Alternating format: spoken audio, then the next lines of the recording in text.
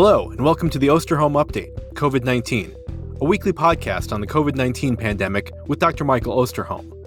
Dr. Osterholm is an internationally recognized medical detective and director of the Center for Infectious Disease Research and Policy, or CIDRAP, at the University of Minnesota. In this podcast, Dr. Osterholm will draw on more than 45 years of experience investigating infectious disease outbreaks to provide straight talk on the COVID-19 pandemic. I'm Chris Dahl, reporter for CIDRAP News, and I'm your host for these conversations.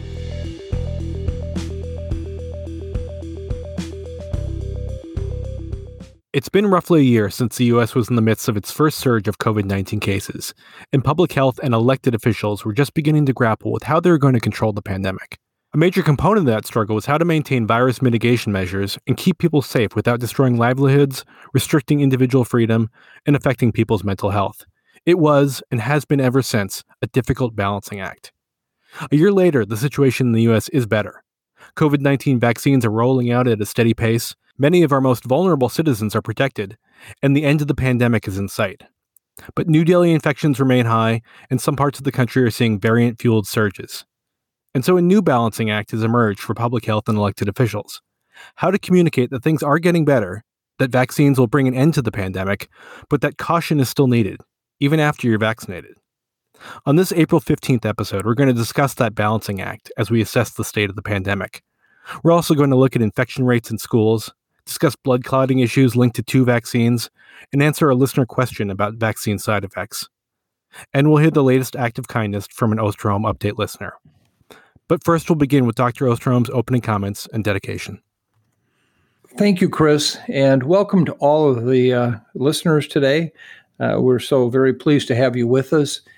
We know that you have many opportunities to get information about COVID-19, and having you back into what we consider our podcast family is a real treasure. Let me just start out by saying that in the introduction, we talked about balancing and where we're at today. And my past week has been really a tale of two cities, both some very highs and obviously some challenges. And the highs that I have to talk about, first of all, is one of incredible gratitude. That gratitude is with regard to my 3-year-old granddaughter. I have 5 grandchildren, and the 3-year-old granddaughter is the youngest of all of them, the only girl. And at age 3, she had heart surgery this past week at the University of Minnesota hospitals, and I can't tell you what it's like to have those miracle workers do the work that they did. And I'm happy to report she's doing well. She's home. She's as much a Spitfire as she's ever been. She's incredible. And as a grandpa, it's been a darn good week that way. So that part I'm really happy to share with you. On the other side of the ledger is the situation as we see it unfolding, and it continues to unfold with COVID-19. I try very hard to just call balls and strikes, and today I'll talk a bit about that because there are some people I think that are convinced that that's not the approach that we take here. And for those who have been listening over the months, know that we try to arm ourselves with data and share with you what we know and don't know with regard to those data. And so today I'll be talking about that in much more detail. But before I go any further, I just want to share a dedication. A dedication which is one that, frankly, is very hard for me to even acknowledge because I have to acknowledge what it stands for.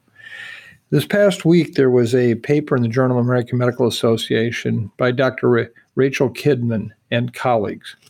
It's the April 5th issue of JAMA. And what they did is they provided estimates and projections of COVID-19 and the number of parents of children 17 years of age or younger who have died in this country. In other words, losing a parent to COVID-19 as a young child. And what they found was that the number of children experiencing a parent dying of COVID-19 is staggering, with an estimated 37,300 to 43,000 already affected. They provided for comparison the attacks on September 11th, 2001 left 3,000 children without a parent. And they note the burden will grow heavier as the death toll continues to mount. And just by way of background, and I think important to note, is that Black children are disproportionately affected. While they comprise only 14% of the children in the U.S., but 20% of those losing a parent to COVID-19 were Black children. This podcast is dedicated to all of the children who've lost a parent. And I can only hope that the rest of your family support system, your community, your friends, neighbors, whoever, have been able to be there to help support you. This has to be truly a tragedy on top of a tragedy. So for all the children out there, we're thinking of you, and you have our deepest, deepest support. Moving to a more light issue, truly a light issue, let me just point out that today on April 15th, we have 13 hours and 31 minutes and 4 seconds of sunlight here in the Minneapolis-St. Paul area. We've gained 21 minutes since our last podcast a week ago. And since the vernal equinox on March 20th, we now have gained 4 hours and 44 minutes of total sunlight. We are on our way to that June date with a tremendous amount of sunlight. Thank you to all of you who write in and appreciate that reminder that we're seeing more sunlight and what it means to you, and to all of you in the Southern Hemisphere. Again, each week as I do, I just remind you that your day is coming. In the meantime, we're doing the best we can to ship the light to you. Before we get into the COVID-19 situation in the U.S., I wanted to start with the international situation. As you've been noting these past few weeks, these are the darkest days of the pandemic in many parts of the world. Mike, do you see any improvement on the horizon? Well, Chris, this is one of the challenges on this podcast and just in general, providing information on the epidemiology of COVID-19 around the world. I have continued for, as you know, many weeks talking about the fact that the darkest days of the pandemic were ahead of us. That was often interpreted to mean that for the United States as well. And while I'm going to talk more about that later, we surely have a severe challenge. The global picture is one unto its own that defines what the darkest days mean. Let me just remind everyone that the previous peak of cases reported per week was for the week of January 4th of this year at 5,044,020 cases. That's 5,044,020 cases reported in 1 week.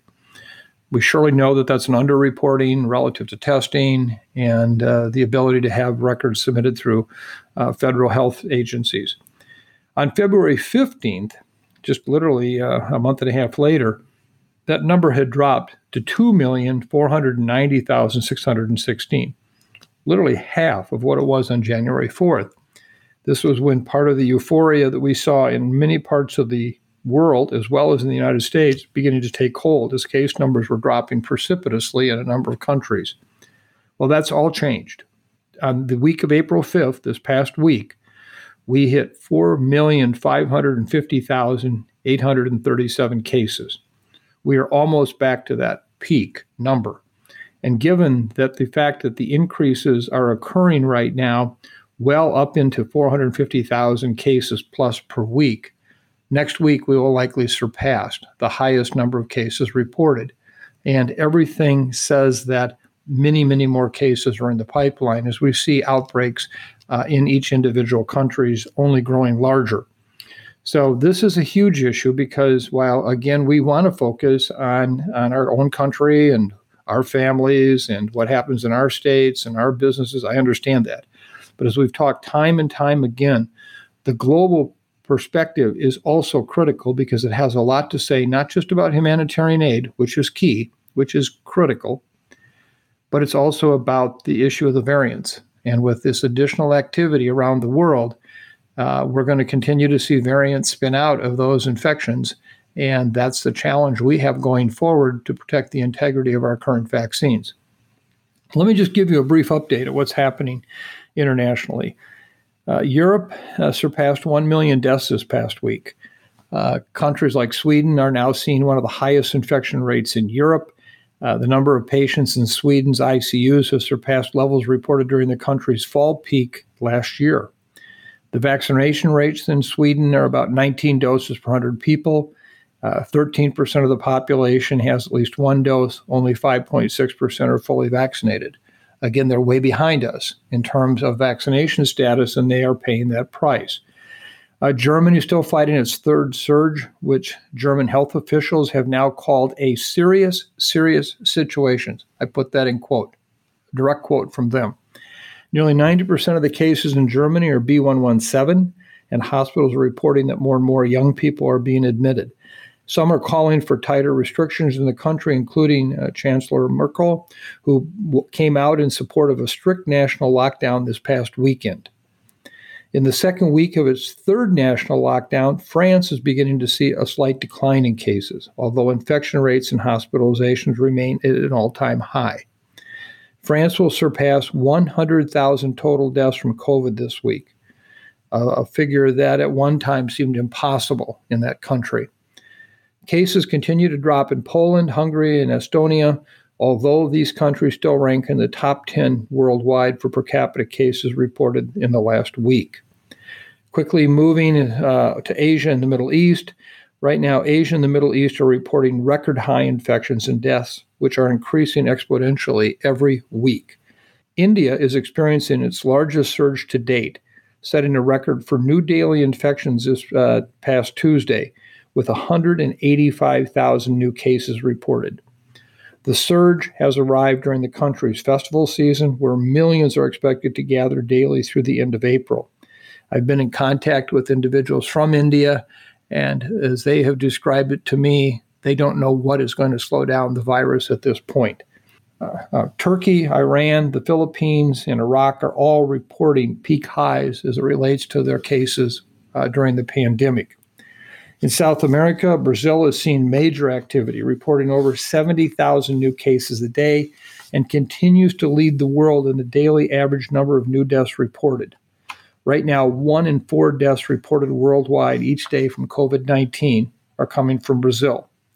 An estimated 80% of the cases in Rio de Janeiro and Sao Paulo are P1, the variant that we've been concerned about with regard to its ability to evade immune protection from vaccines or from natural infection.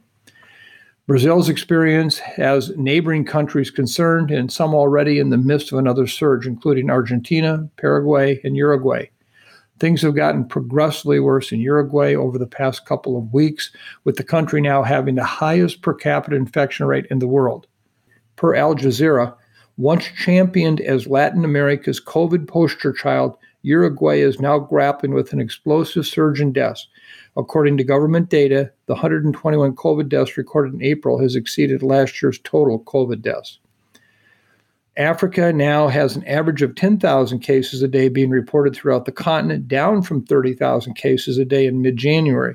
However, we have widespread reports of inadequate testing or lack of testing in many parts of the country where compatible illness supporting a COVID diagnosis are occurring.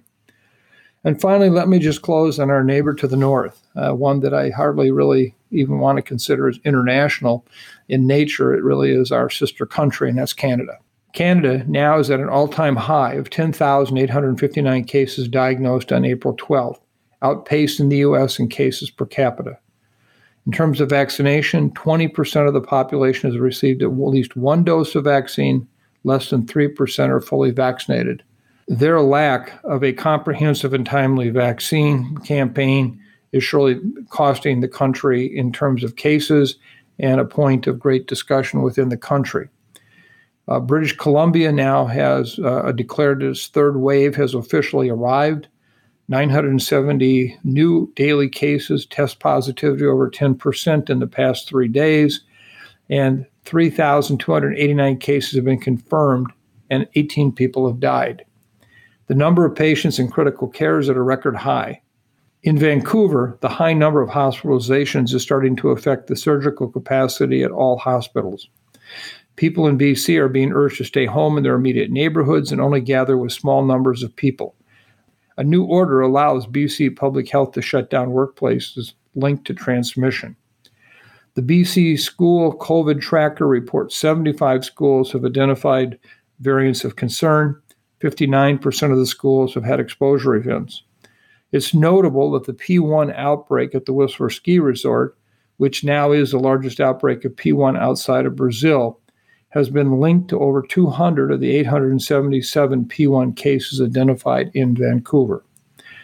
More to the other side of the country in Ontario, cases and hospitalizations have reached record highs in Ontario, prompting a stay-at-home order that went into effect last Thursday, reminding everyone again that this abuts right up to Detroit.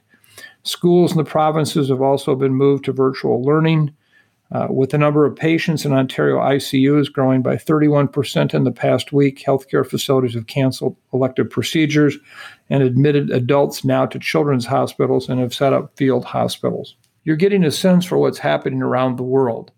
And while we continue to have a very important effort put forward on our vaccines, which give us some advantage, we will talk more about what's happened in the United States and how do we fit into that global pattern. So here in the U.S., the rise continues as the more transmissible B.1.1.7 variant has become predominant in the country. The 7-day average of new infections is around 69,000 cases, and cases are rising significantly in some parts of the country, especially in Michigan, but not in other parts. Mike, do you have any more insight into the regional pattern that we're seeing, and if we'll continue to see that in the coming weeks? Well, I'm not sure that I have an explanation for the regional pattern other than to say that it's real. But before I launch into that, let me just kind of lay a foundation of what we know and don't know of what's happening in the United States. First of all, let me lead on the good news. I think this has been remarkable, what we've been able to do as a country with regard to vaccination. Of the U.S. population, 120 million plus have received at least one dose, and 74 million are fully vaccinated. That's 36.4% with one dose, 22.3% being fully vaccinated. Of the U.S. population 65 years of age and older, 78.9% have received at least one dose. 62% are fully vaccinated. I'd remind everyone that there are still 13 million plus individuals 65 years of age and older in the United States that have not yet been vaccinated at all. There is substantial regional variation with the southern states of Georgia, Alabama, Mississippi, Arkansas, and Tennessee having the lowest per capita doses administered in the U.S. And yet people will say, look, there are very few cases there. Why is that the situation? And by the way, they're also opened up. It seems inconsistent. Well, let me just paint the picture of where we are today in the country with cases and add context to that observation.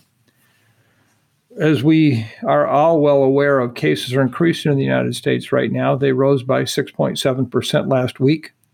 36 states saw their 7-day average for new cases increase in the past week. Hospitalizations grew by almost 4%. 31 states and the District of Columbia reported an increase in hospitalizations. The test positivity rate for the first time rose over 6% since the surge of earlier this winter. The number of tests reported, however, fell 21+% compared to the previous week, and we believe that Easter had something to do with that in terms of lower test numbers, but we're following that closely. If we look at what's happening right now, cases are higher and staying high in 26 states in the District of Columbia. By higher, it means at least 15 cases per 100,000 population over the previous 7 days. It's interesting to note that of these 26 states, 70% of them are either in the Midwest or the Northeast. Cases are higher and going down in 4 states. 1 in the Midwest includes Iowa, and in addition, 3 in the Northeast, New Jersey, New York, and Rhode Island. Cases are lower and going up in 4 states, Washington, Oklahoma, Oregon, and Nevada. And in the final 16 states, cases are lower and staying low. Before I lay out what I think is going to happen throughout these states, let me just provide a brief update on Michigan and Minnesota as what I think surely is a possible scenario yet to unfold around the country. In Michigan, you've been following this. You know cases have reached levels reported during the peak of the state's fall surge. School-related outbreaks continue to be the leading setting for outbreaks in Michigan. Of the 903 ongoing outbreaks that they are aware of, 264 related to K through 12 schools. Notably, cases among kids 10 to 19 have quadrupled in the last 4 weeks and now are at an all-time high. A number of outbreaks have also been tied to other settings like manufacturing and construction, 160 such outbreaks, the second most behind schools. Hospitalizations are also approaching record highs. The November 30th peak, which occurred last fall, there were 4,361 individuals hospitalized. As of April 12th, there were 4,118, almost an identical number, and yet still going up. 1 month ago, March 13th, there were only 976 hospitalized. So it's increased literally by almost 3,000 plus cases since then. 49 children are currently hospitalized, which is a record high at any time since the pandemic began. Michigan has done an admirable job of getting individuals vaccinated, with 41.3% of the residents having received at least one dose. 27% are fully vaccinated. Governor Whitmer has asked residents to avoid indoor dining, gatherings, and youth sports for the next 2 weeks. CDC Director Dr. Rochelle Walensky has urged Michigans to close things down. If you look at Minnesota right now, more than half of the cases in Minnesota are likely B117. Over the last 14 days, cases in Minnesota have grown by 60% and hospitalizations have increased by 62%. Like Michigan, our vaccination efforts have been admirable here. 47.7% of residents have received at least one dose. 32.5% are fully vaccinated. And finally, let me just add, CDC has provided an update on the variants of concern in the U.S. This was last updated April 10th. And there have been 20,915 cases in 52 jurisdictions that have been found to have B117 infection. There have been 453 cases in 36 jurisdictions where we see B1351, the variant of concern first identified in South Africa. And then there have been 497 cases in 31 jurisdictions of P1, the variant that originally appeared in Brazil. So as you can see, in total, the other variants, B135 and P1, make up only about 950 cases out of what is, at this point, almost 22,000 cases. So B117 still is really the predominant virus that we must be concerned about. So let me bring that back then and say, so what is this really telling us? What do we know here about this? Number one is just looking at the Michigan, Minnesota data. It can no longer be stated that there is not going to be surge activity around B117 in this country. These two states already addressed that issue head on. Even with their previous activity that has been seen in both states, in terms of cases who likely are immune from previous infection, with these really increasing and substantial vaccination rates, we're still seeing this major challenge. And I think that it really points out the fact that those who continue to say we're not going to have a surge, you just can't say that anymore. We've already had evidence of that at a local level. Now, it's fair to say, why are we not seeing widespread transmission in many other locations in the country? There does very definitely appear to be this concentration of cases in the upper Midwest and the Northeast that are far in excess of what we see in the rest of the country. But remember, we have seen this picture before. Last Memorial Day, we saw a slight bump up in cases in the upper Midwest, resulting in an increase. They came down. Things seemed to quiet out a bit in June. And then we got into mid-June to late June, and all of a sudden, the southern states lit up like firecrackers from the Southwest all the way to Georgia. And we saw at that point in July, we got to 70,000 cases a day. Then we saw those cases come down in September, 26,000 cases a day around Labor Day. People all wanted to take credit for what we had done, although I'm not sure what we did necessarily, other than surely continue to try to distance masking. And then guess what happened? The upper Midwest lit up again. Led by the upper Midwest, we hit 200,000 cases a day on November 20th, just before Thanksgiving. At one point, both North and South Dakota had the highest rates of infection in the world. Then those numbers came down such that by December, we were back down to about 160,000 cases a day. It's hard to think of that as being down. And then all of a sudden, the South lit up again. California to Georgia, with the exception, ironically, of New Mexico, and we don't know why. And we then hit 300,000 cases on January 8th, an unimaginable number. And then it dropped precipitously. Everybody had an explanation for why, seasonality, all those things that none of it make any sense. It surely wasn't because we were taking more pains to distance ourselves. We weren't locking down. We didn't lock down. We don't know why. But now we're seeing the upper Midwest light up again. I don't know whether the rest of the country is going to get hit with B117 like we are, but there surely is some evidence of that. I'm already hearing about increasing cases in several southern states. We're already watching many of these southern states, as I just noted, not vaccinating at the rates that we're vaccinating in the upper Midwest where we're having the problem. So I say we cannot afford to let up for 1 minute right now on our vaccination programs. And number two, as I know this sounds like drinking barbed wire, but I keep saying this over and over again, we are the only country in the world in the high income bracket for certain where B117 is rapidly increasing in one or more areas of the country, and we're opening up, not locking down. Now, people aren't going to want to hear this lockdown issue, but I do fear we will still pay a price over the coming weeks ahead. And if you can logically explain to me why that's not going to happen, given what we're seeing, given what we've just discussed with the epidemiology of this disease has been over the course of the last 14 months. I mean, why does it do this cycling between regions? I don't know. And no one can tell you. As I've said before, if they do tell you, be careful because they probably have a bridge to sell you too. And so I think that this is one of those moments where it's on balance. What do? This is a balancing act. No one wants to lock down. Governor Whitmer doesn't lock down when she's in the middle of a huge crisis. So I just want to leave you with the fact that at this point, this is far from over. This is far from over. Just to follow up on the situation in Michigan, Governor Gretchen Whitmer has been asking the Biden administration to send more vaccines to that state, but the administration so far has said it will not change its allocation strategy. Would more vaccines help halt the surge in Michigan? This is a really, really tough question. And I'm actually very empathetic to the position that the administration has taken with Michigan.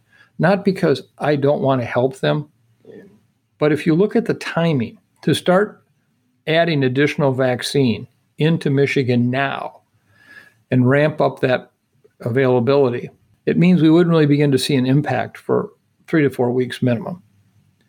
And that, you may say, is still going to be helpful because this surge may be going on in Michigan for at least 4 more weeks. I would say better utilize the vaccine they have. Number two, and I know this is impossible, so I'm saying it almost as a wish list kind of thing. You got to limit the contact between people, whether it be bars, restaurants, schools, etc., to minimize transmission, which is the lesson every European country has taught us. Every one. That's what it took for them to really bring under control this virus. And so I think at this point, if I had more vaccine, I might argue the best thing you could do is get it to states that are likely to see an early rising number of cases, signaling that this is going to be the event of the next 4 to 5 weeks, and get the vaccine into those states where, in fact, you may prevent that big surge from occurring. So I know there are colleagues that will disagree with me on this. Some of my dearest and close colleagues will, and I understand that. I think right now the administration is doing the right thing by saying use your vaccine better, but you got to close down. You got to do that. Now, I know that they can't, in the sense of their legislative bodies would basically create real mischief in terms of the governor's positions, their ability to enact emergency powers. But at the same time, it's always going to really be impacted immediately. If you shut down transmission today, not wait for 3 to 5 weeks for vaccine to kick in, you're going to have much, much more impact. And I know that, unfortunately, that's an impossible thing to do for many governors today. So we as Americans are going to get what we deserve, I hate to say, because of the way we're making decisions about this. I just urge us, please look at what the Europeans are doing and understand they don't like lockdowns either. They don't like them at all. I don't like them. I don't want them. It's a horrible way to live. but it's also the way to save a lot of lives. And I think that's what we have to understand. And so I'm very empathetic to our colleagues in Michigan, here in Minnesota, wherever. But I think the bottom line message is vaccine surging isn't going to solve your problem in Michigan in the days ahead. So as you also noted, the surge in Michigan has been linked in part to schools and youth sports activity, and a similar connection has been seen here in Minnesota. How concerned are you about school transmission, especially at a time when more schools are reopening for in-person learning? Let me just remind everyone in this podcast again, the position that I have taken over the course of the past 6 months about reopening the schools. Given the number of cases we've seen, particularly in K through 8th grade, that we could reopen schools relatively safely and do in-classroom education. Well, B117 has turned that on its head, totally. And let me just review with you some of the data, and I'll give you my conclusions on what we need to do in school. As I've already pointed out, B117 has become the dominant strain in many areas across the U.S. And this is the time to, I would say, be very vigilant, consider alternative options, and be ready to pivot quickly with regard to schools. It's more transmissible. The most recent study from the Imperial College in England, I think the best one done to date, shows that it's 50 to 100% more transmissible than the previous strains of the virus we've dealt with. It's spreading rapidly in our communities. This time around, kids appear to be very involved in transmission patterns that we hadn't seen before. And they, in fact, are driving, in some instances, community transmission. While there's some debate, does it cause more severe disease or not? There was a paper that appeared yesterday that seemed to refute that. A number of others do support that it creates more severe illnesses, and I tend to believe that's the case. Even if we don't have higher mortality in kids, there can still be a lot of serious morbidity, and we should try to prevent these infections among kids, particularly as they transmit them to the community. But we need to be asking ourselves, do the recommendations based on the original virus transmission pattern still stand in the face of more transmissible variants that are associated with more severe disease? If you go back to the original guidance before the variants ever showed up, we have this CDC published indicators that were meant to help guide school reopenings. For example, in Minnesota, if you look at the learning model parameters, if you have 0 to 9 cases per 10,000 population over 14 days, you can do in-person learning for all students. And it goes up from there. Whereas if you have 50 plus cases per 10,000 population over 14 days, it's all distance learning and everything in between. Now, you can argue, where do these numbers come from? What do they mean? How do they work? But let's just take the considerations for the schools right now. Forget those numbers, because I'm going to show you why they're not relevant, I believe. Let's just look at the number of instructional days we have for the remaining days of the school year.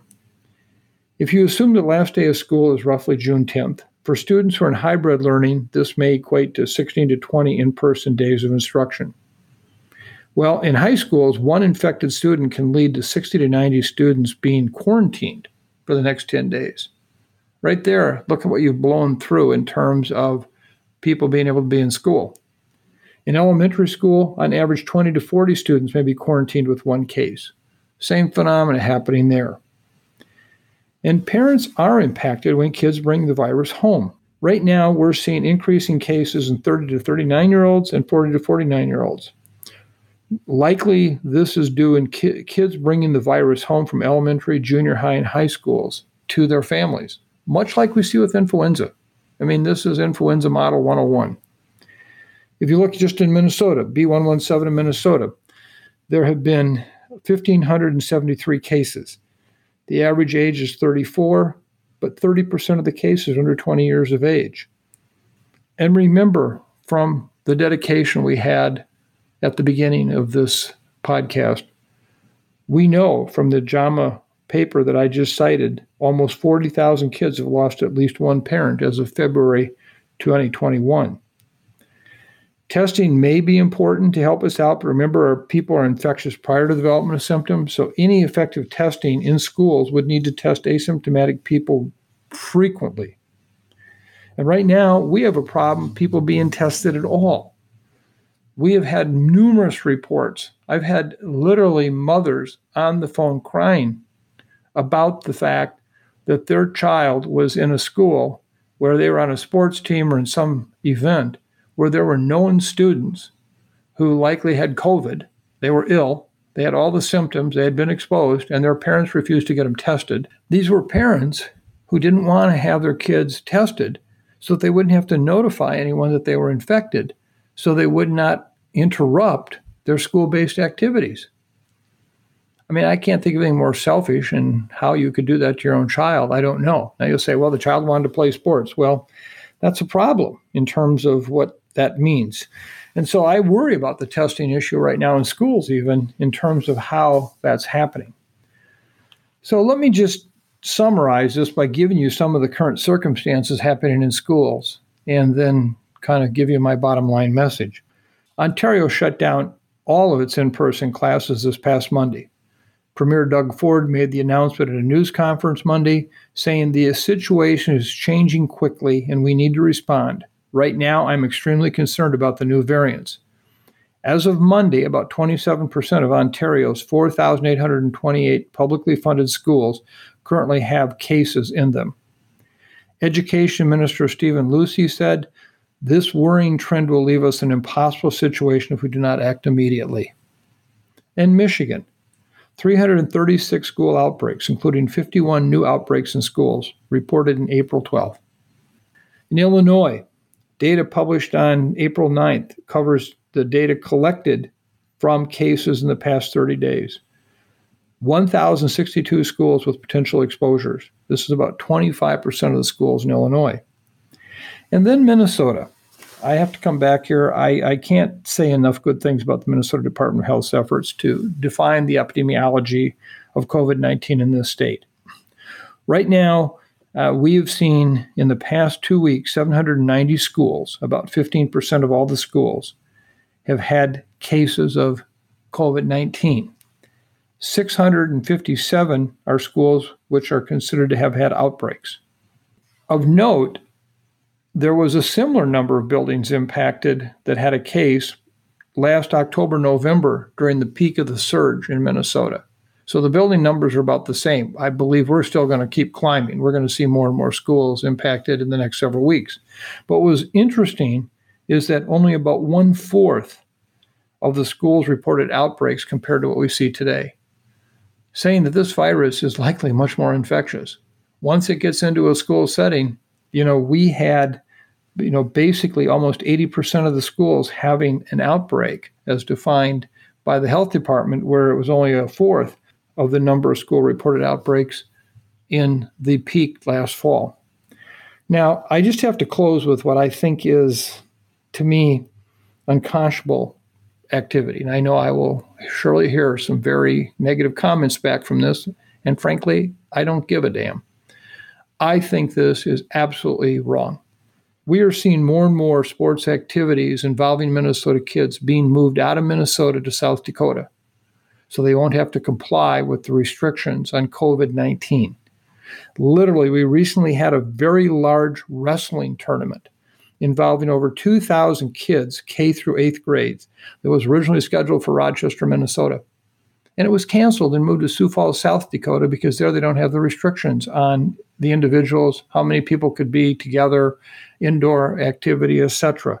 We now have an outbreak going on with them. And we actually had evidence now in retrospect there were kids known to be sick who wrestled in that meet. How could parents do that? Tell me, please, how can parents do that? It's not only, I think, irresponsible for your kids, but everyone else's kids, everyone else at those sessions. I think that's terrible. We have evidence that more of such events are occurring right now outside of Minnesota, being moved out for sporting activities because of our own restrictions here. I think that's just dead morally wrong. And you can yell at me, you can send whatever emails to me you want, you can, describe me however you want. It's wrong. And, I learned a long time ago as a kid in Iowa, right is right, even if nobody's right, and wrong is wrong, and if everybody's wrong. And I'm telling you, this is wrong. So that's what I worry about today in schools. I just don't understand at this point how we're going to successfully provide an educational experience in person in areas where B117 is occurring. School nurses have told me over and over again, you can smell this one a mile away.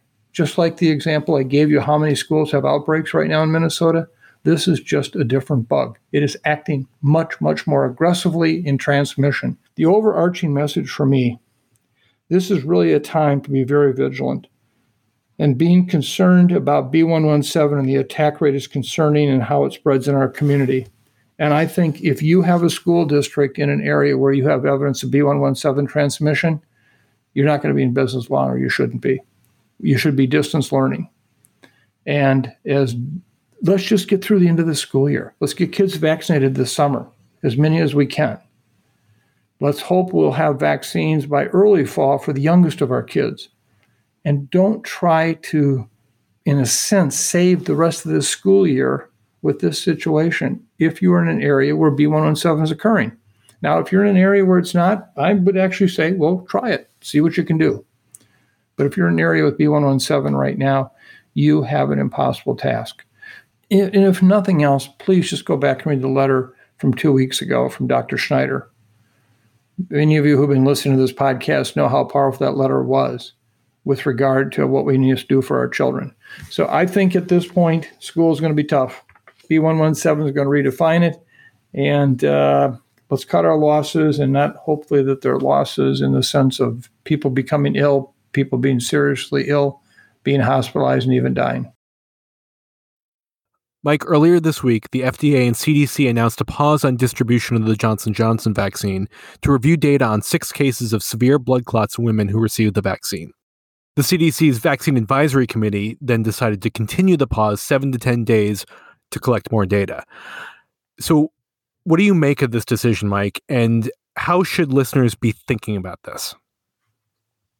Well, this is clearly a very concerning situation on many levels, but the first and foremost one is for the individuals who have obviously suffered one of these events following the vaccination and what that means.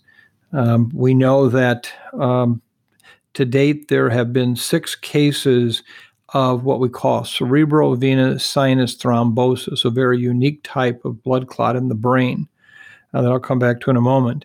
And there were 6 cases reported through the Vaccine Adverse Event System here in our country, or known as VAERS, jointly managed by the CDC and the FDA. These 6 cases all occurred in women between the ages of 18 and 48. One individual, a white female, died as a result of this situation.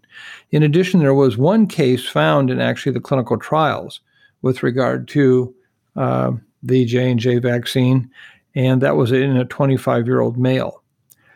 For the 6 cases reported to VAERS, they occurred on average 8 days after vaccination, in a range from 6 to 13 days. When the initial data became available last week, we were aware that the Europeans were looking at it, at the EMA, the European equivalent of the FDA, at the information, as were our government agencies who oversee vaccine safety and follow-up with VAERS. On Tuesday morning, we received the information that, in fact, the administration had decided to put a pause on the distribution of the Johnson & Johnson vaccine for use in our vaccine programs. This obviously caused a great concern for those who had recently been vaccinated with the vaccine, as well as what might this do to the program, vaccine availability, vaccine hesitancy, the issue of trust.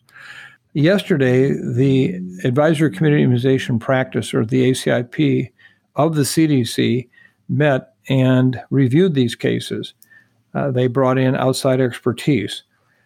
They concluded their meeting by actually laying over a final decision on what to do, waiting for additional information to come in, given that vaccine was administered as late as Monday, And if we look at an 8-day average time period from vaccination until we might expect to see an event, they wanted to collect that additional information.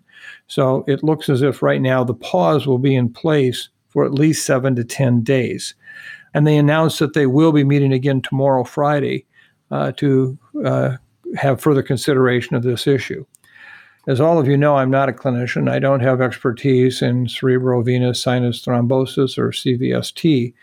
But as an epidemiologist and someone working very hard on the distribution of vaccines to save people from this terrible, terrible situation with COVID-19, let me just tell you what my take on all this is.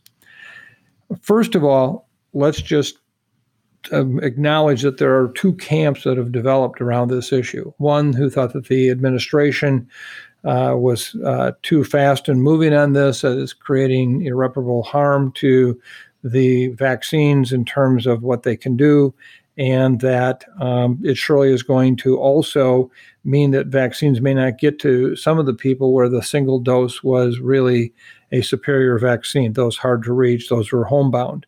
It surely lays out questions about the international availability of the vaccine. Now we've got this one, and I'll mention in a moment more about AstraZeneca's vaccine.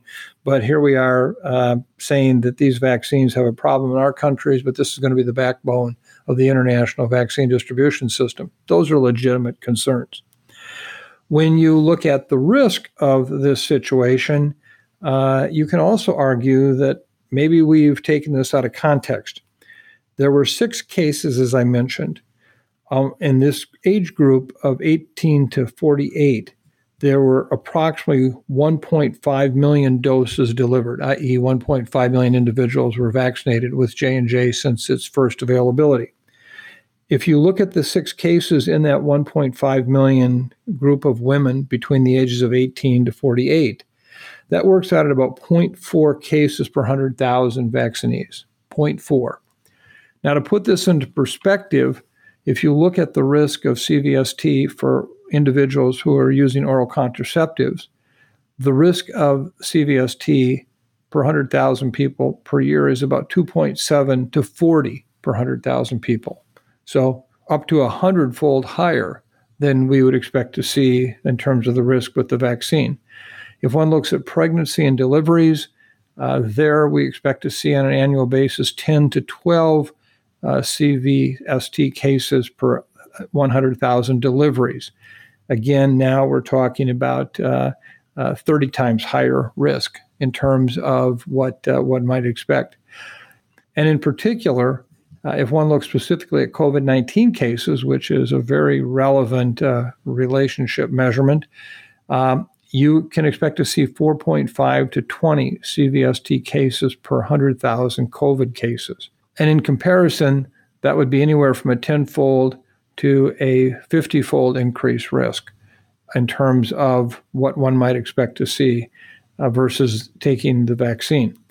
So it's clear and compelling that taking the vaccine will actually result in a reduction of CVST occurrence among those who would otherwise have gotten COVID and wouldn't have been protected. And it surely has a more favorable picture in terms of incidence compared to oral contraceptive use, something that we routinely use in our communities today in the same individual age group and among women. So from that perspective, you could also argue that the pause was really unnecessary. We could have just said, we're going to look at this issue. It's like other medications where there may be a concern, but the overall benefit is there. I tend to come down on this very much supporting the administration. Given the number of questions that have been raised about safety and how are we monitoring it and how are we being transparent about that, had this not occurred, I think that there would be a major challenge going forward about what else are we keeping from people. That would have led to even more concern about vaccine hesitancy. So to me, I think this was very important. In addition, this pause was really meant to be a reset, to take the time to educate physicians that the way to treat this is not the standard treatment approach that has been used when you typically think of blood clots. A recent report in the New England Journal of Medicine actually provides some clarity as to what might be happening with regard to the vaccine in these patients and how best to treat them. The authors found that vaccine-induced immune thrombotic thrombocytopenia was associated with certain IgG antibodies that recognize the platelet factor 4 and activates the platelets through their certain receptors, meaning that, in fact, it was an immune response that caused the platelet situation as well as the clot. And so by actually using intravenous immune globulin, one could actually inhibit the platelet activation and then basically treating this situation. What is really important here is that rather than treat with heparin, you want to inhibit the platelet activation by treating with intravenous immune globulin. And that is a very different approach. It was very important from the perspective of the pause is to give time for the clinical community to become well aware of this situation. And should a patient present that may be experiencing a CVST associated with the vaccination, that they not be treated with heparin, but rather with intravenous immune globulin. And I think this is a very important point. So that's number one why. To me, the really critical message here is that we have to be transparent. We have to be such that no one can suggest that there were cover-ups or delays in letting people know about this. And frankly, I think if I were one of the family members of those individuals who had experienced one of these CVSTs that likely is associated with both adenovirus vaccines, both AstraZeneca and J&J, that had not covering this, I think would have been a major disservice to those who have already had one of these events. So from my perspective right now, where we're at is we have to just be transparent, and we have to also do what we can to make sure people understand this relative risk of CVST with these vaccines and the other conditions that we accept every day where we take certain kinds of pharmaceutical products that result in a much higher risk and accept that. If someone is willing to use an oral contraceptive, hopefully they could see the logic of why the risk for getting vaccinated is so much lower for CVST, but more importantly, by preventing a COVID-19 infection, they really reduce their risk of having this happen. In the meantime, we have to acknowledge we have an international challenge on our hands. I think it's very clear that the vaccines that we must deliver to the low and middle income countries, we're counting heavily on both AstraZeneca's and J&J's vaccines. We have to understand now that these vaccines are going to be associated with these kinds of events. We are going to need a very thoughtful message for low and middle income countries. Why we're predominantly using messenger RNA vaccines, but we're willing to send our adeno construct vaccines to them. And I understand the inconsistency of that message right now at face value, but it's true, right? Everything we have says that AstraZeneca and J&J vaccines are going to be the workhorse, as I said. So stay tuned to this situation. I do hope that we get the J&J vaccine back. I hope that we can be able to streamline our recommendations, so potentially like the European countries have done, where they are not recommending J&J for specific age groups, genders, and I could see here in the United States making a recommendation that excludes women, for example, 18 to 50 years of age from using this vaccine, and recommends one of the mRNA vaccines. But it would be really unfortunate if we lost this single dose approach. So stay tuned. So here's another vaccine-related question that we've been getting from our listeners. Now, we don't have a specific question, but there's been a lot of discussion about immediate side effects from vaccination, such as fatigue, achiness, and fever. As you've explained previously, these are the signs that your immune system is responding to the vaccine. But some of our listeners have said they didn't have any reaction, and they're wondering if that might mean the vaccine won't protect them. What can you tell them, Mike? Well, let me just be really clear right now that the doses of vaccine you receive don't have to knock you out to protect you. And I worry that some people have actually felt like it's more of a badge of protection by the more severely ill that I've gotten. If we look at the immediate side effects of vaccination, and we just talked earlier about the challenges with the more serious impact of the adeno vaccines as a long-term issue, meaning it's multiple days out from your immunization. I'm now just talking about what happens the next 24 to 48 hours after you're vaccinated. We know that one of the side effects of vaccination is anaphylaxis, that we've seen about 1 out of 1 million people who actually need an EpiPen, that, basically like a food allergy or anything else they have this kind of reaction that does require them to be attended to. These are mild situations. No one has been seriously ill. If you look at the phase 3 trials, in terms of both the Moderna and Pfizer vaccine at least, what you see is with the Pfizer vaccine, over 60% of the people actually reported severe fatigue. For the Moderna trial, it was 80%. Ironically, 25% of the placebo recipients also reported severe fatigue. So, how much of this is actually vaccine-induced and how much is just the experience of this is unclear. But the bottom line message is that in all of this, there appears to be equal efficacy, whether you got severely affected for 24 to 48 hours or you had little to no symptoms at all. And I want to reassure everybody that, okay? You didn't get cheated if you didn't get sick. You didn't do something wrong if you did have a bad headache. Now, I do want to point out, though, that there is one thing that's happening right now that has concerned people, and I can understand why, but it too is really truly a minor reaction to the vaccine. And this is what's become really known as the COVID rash. It usually often occurs first around the injected arm where you first got vaccinated. But some people actually see it become a much more widespread type of rash across the body. And even some people have reported kind of feeling it inside their mouth.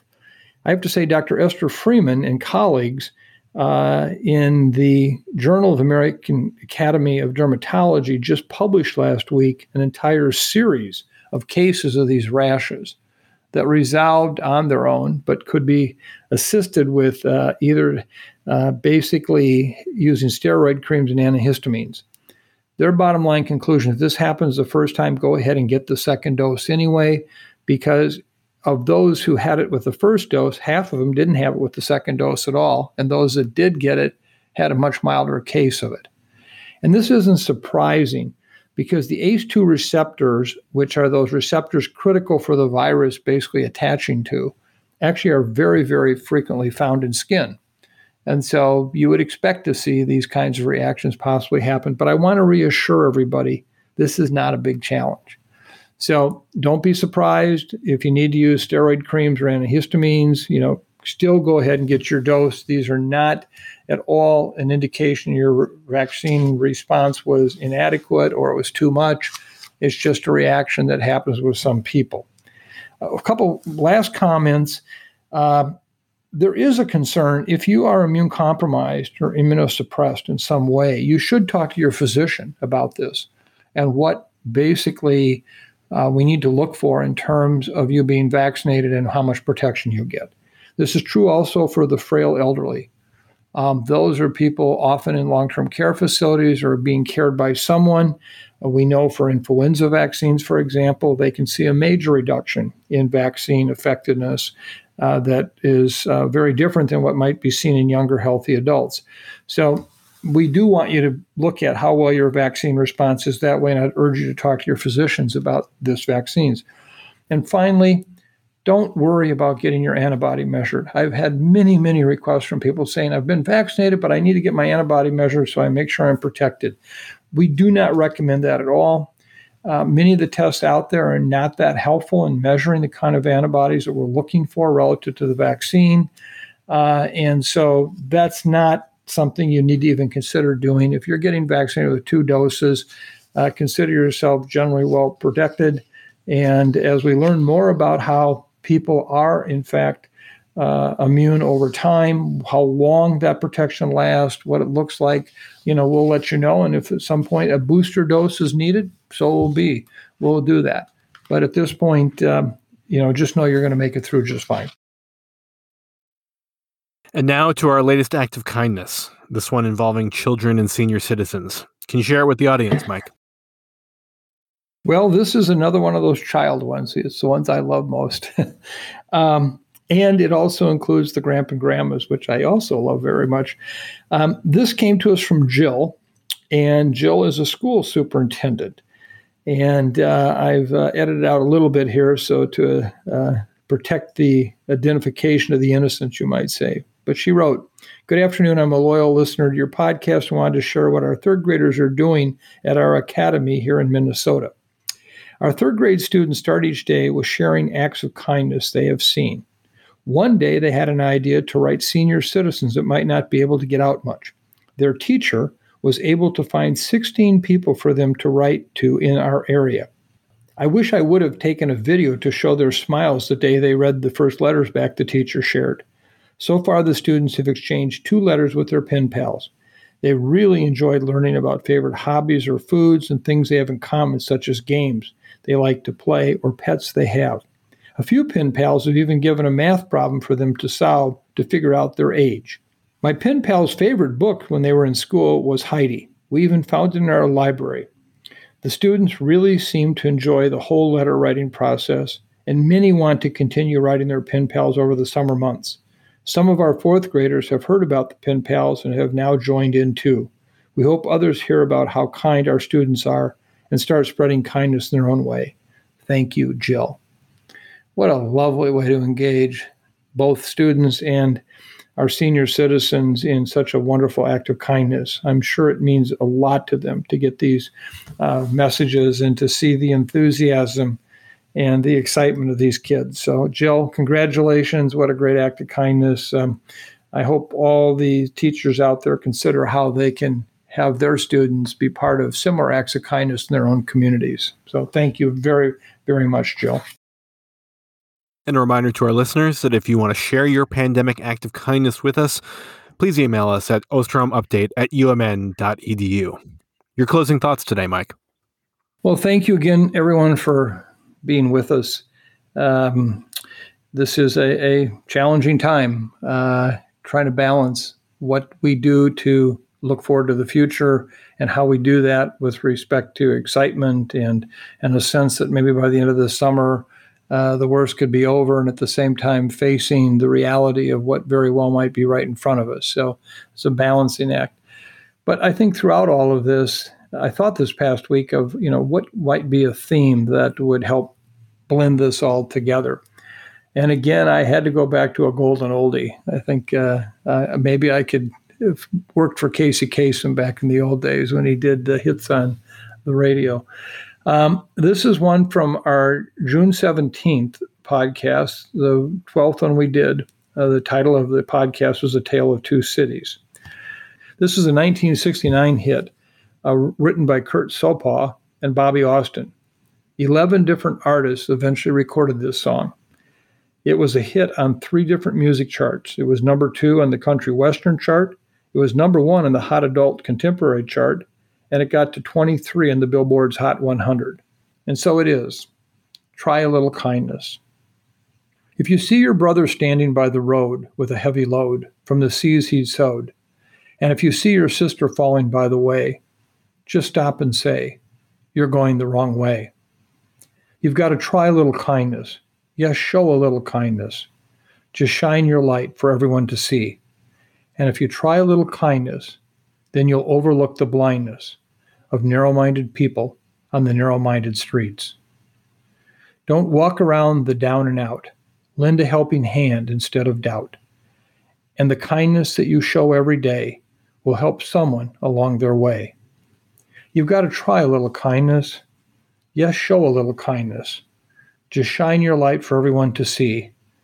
And if you try a little kindness, then you'll overlook the blindness of narrow-minded people on the narrow-minded streets. You've got to try a little kindness. Yes, show a little kindness. Just shine your light for everyone to see. And if you try a little kindness, then you'll overlook the blindness of narrow-minded people on the narrow-minded streets. Thank you again for spending your time with us. I hope this was helpful in understanding what at least we understand to be the situation today with COVID-19. It's wonderful to be with you. I've said time and time again, you are so important to all of us at CIDRAP and the CIDRAP podcast family. Your notes, all the things you share with us are very, very special. We welcome additional comments on the content. How can I improve this? How can our team work more to get you the information you want and need?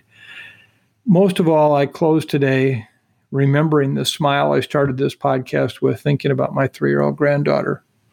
And on balance, this was a hell of a good week. It was special. And so I hope that all of you have that same benefit of the best balance this week possible. But hang in there. We got some days ahead yet, but we can get through it. We will get through it. I just keep reminding you of that. We're so close. We are so close. Again, as I've said in previous weeks, you do not want to be the person to die 3 days before you're scheduled to get your COVID shot. Don't. We can do this. So be kind. Be thoughtful, and we're here, and I know you're there. Thank you very much.